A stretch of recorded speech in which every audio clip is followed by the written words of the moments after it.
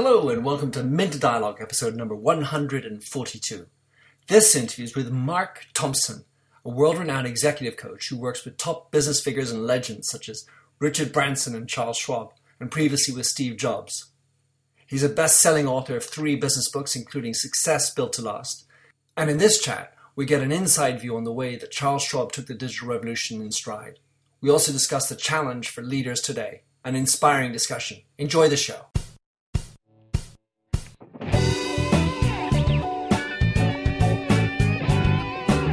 Welcome to the Minter Dialogue podcast, where we discuss brand marketing with a focus on all things digital. I am Minter Dial, your host and author of The Mindset. That's MYNDSET.com, where branding gets personal. You'll find the show notes to the blog for the upcoming interview. Let's cut to the quick. Enjoy the show. So, Mark Thompson, you and I have known each other over the years. Great to have you on the show. So Thank you so much. Tell us a little bit about who you are, what you're up to, and what is your mindset? Well, I think I've had such a wonderful adventure having an opportunity to meet you, and I think, didn't we meet once first, I think, at TED or at the World Economic Forum or Southwest by Southwest, and that says something about our learning mindset. I think we're both so hungry to be able to learn and share and frankly pay it forward because we both had successful corporate careers, and I think that at this point in our lives we really feel like we can give back and have an impact and then learn more because we were always kind of greedy for information and greedy in only those ways, and then try to find ways to serve others. So in my career, I've had the privilege of being able to work with 3 of the more exciting entrepreneurs who've created built-to-last organizations, Richard Branson, Charles Schwab, and Steve Jobs at Apple.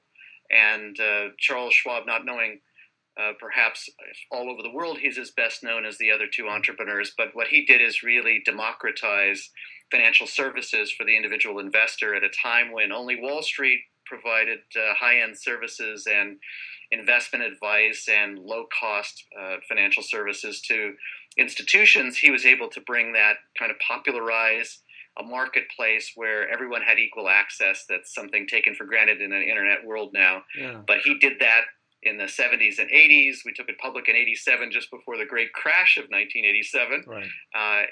So they always talk about the gray hairs coming early and building your character. Well, we took the stock from 16 to 6 in a single day, and it stayed there for 5 years. And every quarter we were challenged by not almost making our net regulatory capital requirements and losing money for years. And it really allowed us, I think, to understand how important it is to serve customers, build long-term relationships, and never, ever rest on your laurels and lose any sense of arrogance that usually comes quickly from success, but instead always reinventing yourself, always asking the question, how can we make you, the client, successful today? Mm. And today, Schwab has over $3 trillion in customer assets. Mm.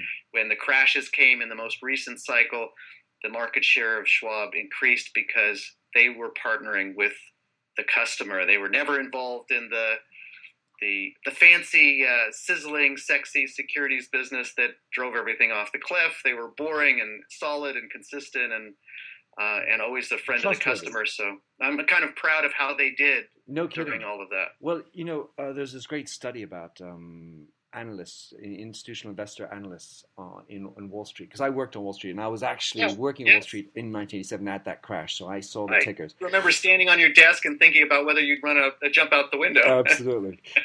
This is right in front of the World Trade Center, too.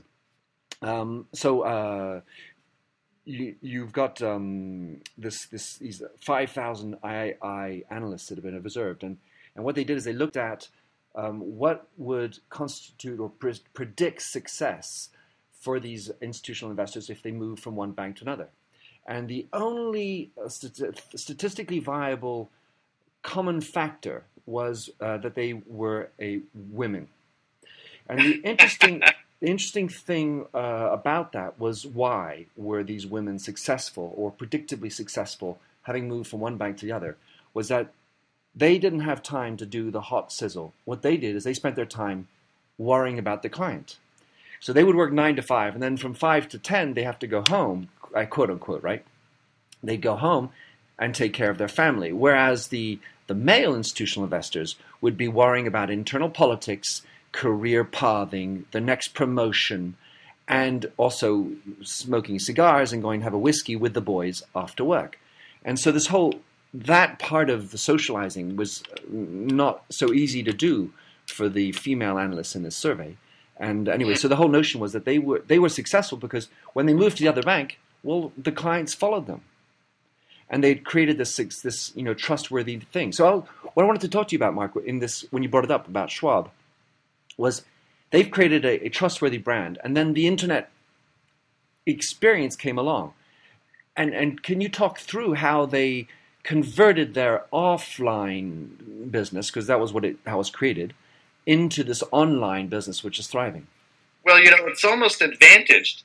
Well, they were never one of the biggest that started on Wall Street. They didn't have the advantage of huge revenues from institutional investors. They did not have the advantage of large number of physical stores. They did not have the advantage of long-term face-to-face physical relationship with a broker. Mm-hmm. All of those things were considered a disadvantage, and it was really quite prescient and brilliant for Chuck Schwab to come up with the idea that from the very beginning, he was going to be a telephone-based service, that he was going to not assign a specific broker to a client, mm-hmm. but that he was going to have the company as a whole, as a team, take responsibility and have incentives in place to care for customers, and to shift what he always described as a conflict of interest that all brokers have, because they're paid on the amount of churn, on the velocity of transactions, rather than on the outcomes or performance of the transactions in general. That's how commissions work. Right. You get paid more the more you sell. Mm-hmm. And so he wanted to change the game where there was not an individual broker who was being compensated that way, that the asset-based, fee-based advisory services were the most ethical. And so he actually helped assist a trend after one of the crashes, that last crash I just mentioned, mm-hmm. towards independent fee-based financial advisors. And many of these guys might have been brokers in the past, maybe not. They were men and women who had come with a sense that if I get paid more only when the value of all the assets goes up. A revolutionary idea at the time. And today, still more than half of all of Schwab's business is based on being white labeling products and services and facilitating as a marketplace, as an engine, mm-hmm. as a software platform. From the very early stage, before there was online, before there was an internet, mm-hmm. he was already providing this base, this mm-hmm. back office for fee-based financial advisory services that were very sticky, that were very much entirely relationship-based. In fact, that's where the fees were paid as a percentage of that. And then he created a marketplace for mutual funds in the United States. Those are the investment funds and unit trusts that allow people to be able to participate in large baskets of equities. And those were done on a fee basis as well. And he would try to sell the no loads or the lower loads so that he could provide a range of value options for the customer. And then finally, when the internet did come along, he decided to equalize pricing so that we could be agnostic as a company and realize that there isn't really an online customer and an offline customer per se, although at the time it would be easy to define them that way. Mm-hmm. That what you have is a customer. You have a relationship that's 24/7, mm-hmm. that's about taking care of you based on what your need is at the moment. Mm-hmm. Right now, you may not want to talk to anybody or see anybody. Just give me my cash out of the ATM. Just handle it for me. I got to cash a check and get the heck out of here. I don't want to have a conversation. And in the next moment, the customer is saying, no, I don't want to open that retirement account online. I want to see somebody. I want to talk to somebody. I don't understand. Or at least could you Skype with me and mm-hmm. take me through this discussion, because it's more complicated. There are many options. There are tax consequences. It's mm-hmm. my family. Mm-hmm. Maybe I'm not an accountant or a lawyer. I need help here. So I think the epiphany that Chuck had early on was, how can you use technology to increase intimacy with the customer as opposed to just increase efficiency? Mm-hmm. Because it can do both. What you used to have in your relationship with the fromagerie in the corner in Paris was that she or he knew exactly what you wanted and had it ready for you, and sweated it when they didn't have that particular product available. Oh my God, would you be satisfied with X because I don't have Y this week? It sounds like Singapore Airlines. Yeah, exactly.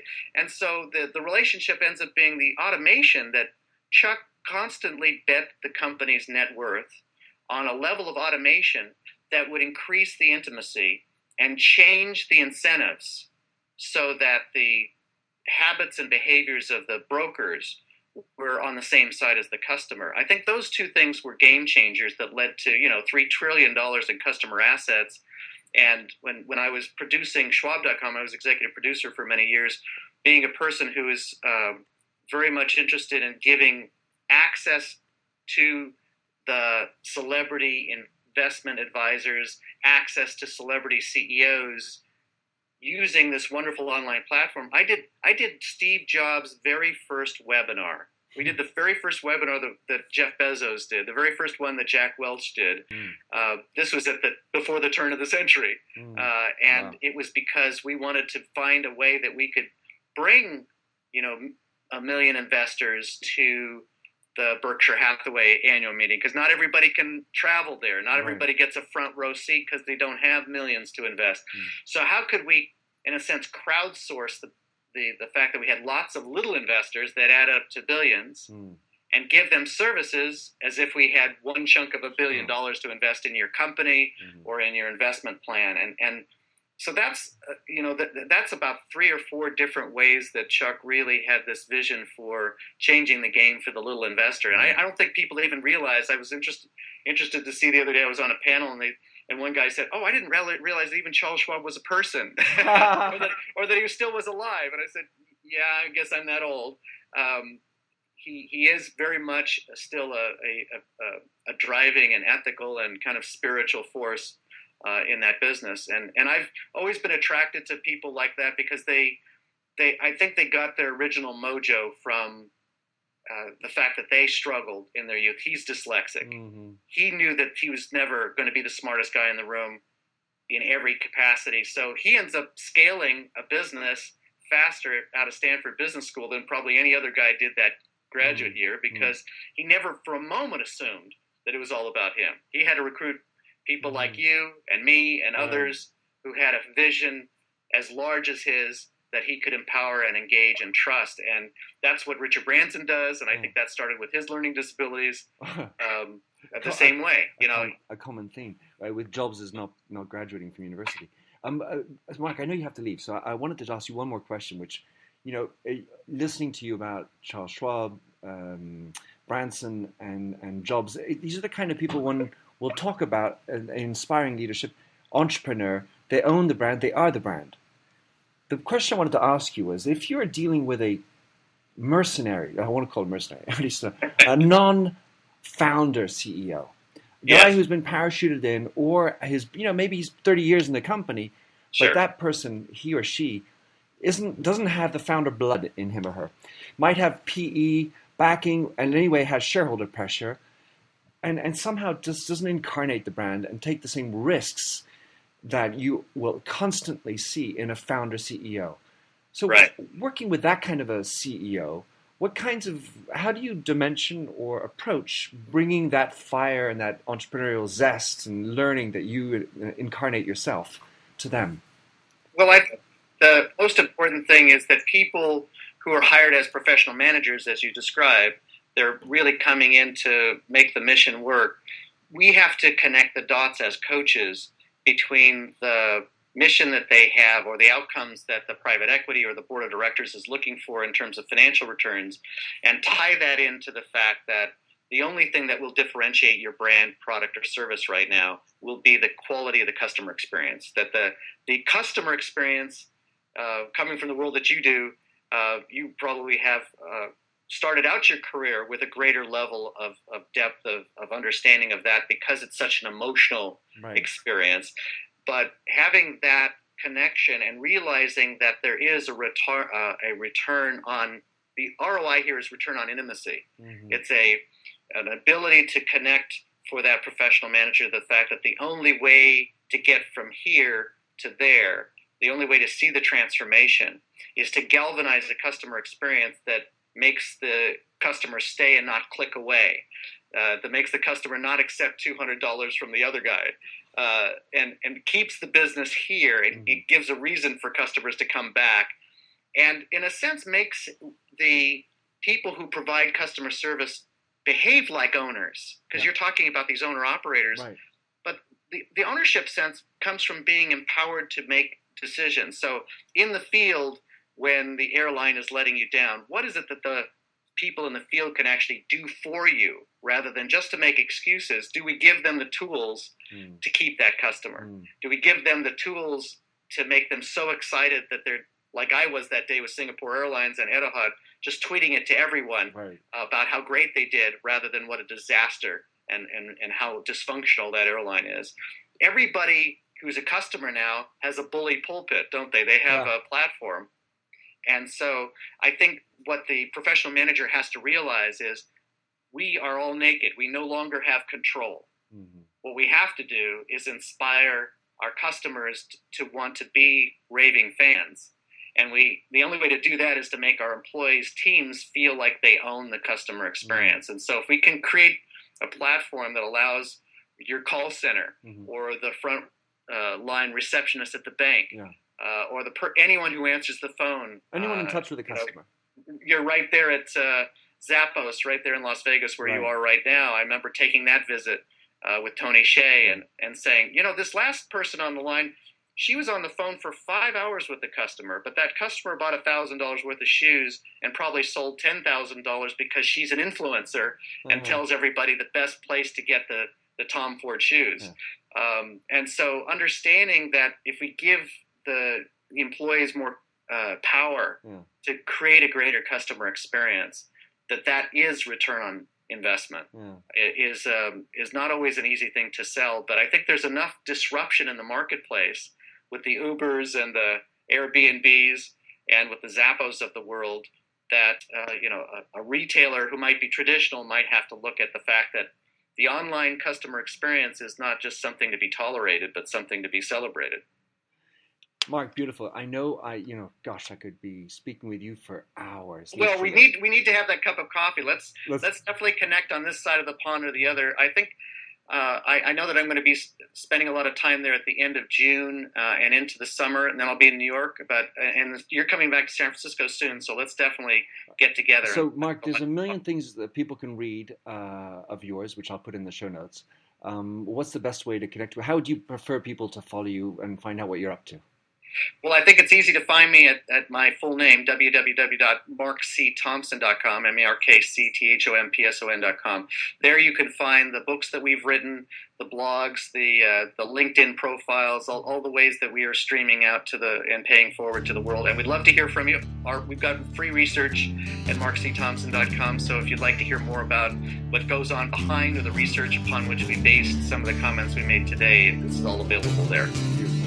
Have a fantastic day. You too. Thanks for checking in with me. Take care. Bye. Thanks for having listened to this recording of the Minter Dialogue Show. You'll find the show notes on themindset.com. That's mindset with a Y, where you can also sign up for my weekly newsletter at /subscribe. If you like the show, please do rate it in iTunes. That really makes my day. Happy trails, and enjoy Josh Sachs's Painted Fingers. Oh, fill me with all your colors, any different way to rid me of the gray and heal me with all your imperfections that you mention in your lack of self-security. Oh, I wouldn't care about the art form as long as you would feel warm, wrapped in canvas. Hold me tightly, slowly we would paint a love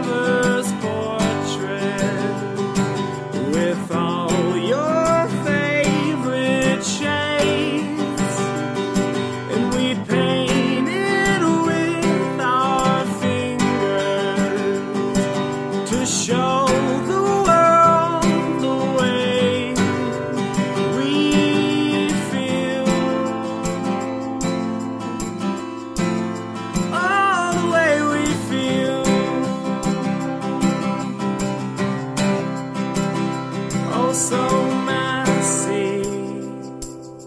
The ridges in our palms make colors blend and look ugly in the end. But they're pretty in their own disgusting values. We'd hang our portraits in the hallways, make our house guest cringe. Oh, I wouldn't care about the art form as long as you would feel warm seeing all your colors on the canvas as we paint a lover's portrait with all your favorite shades, and we'd paint it with our fingers to show the world the way we feel. Oh, no, and all these limitations, oversaturation. Let me paint, oh, let me paint, oh, let me paint, oh, let me paint, and I paint a lover's portrait with all your favorite shades, and we paint it with our fingers to show the world the way we feel. Oh, the way I feel. Oh, the way I feel.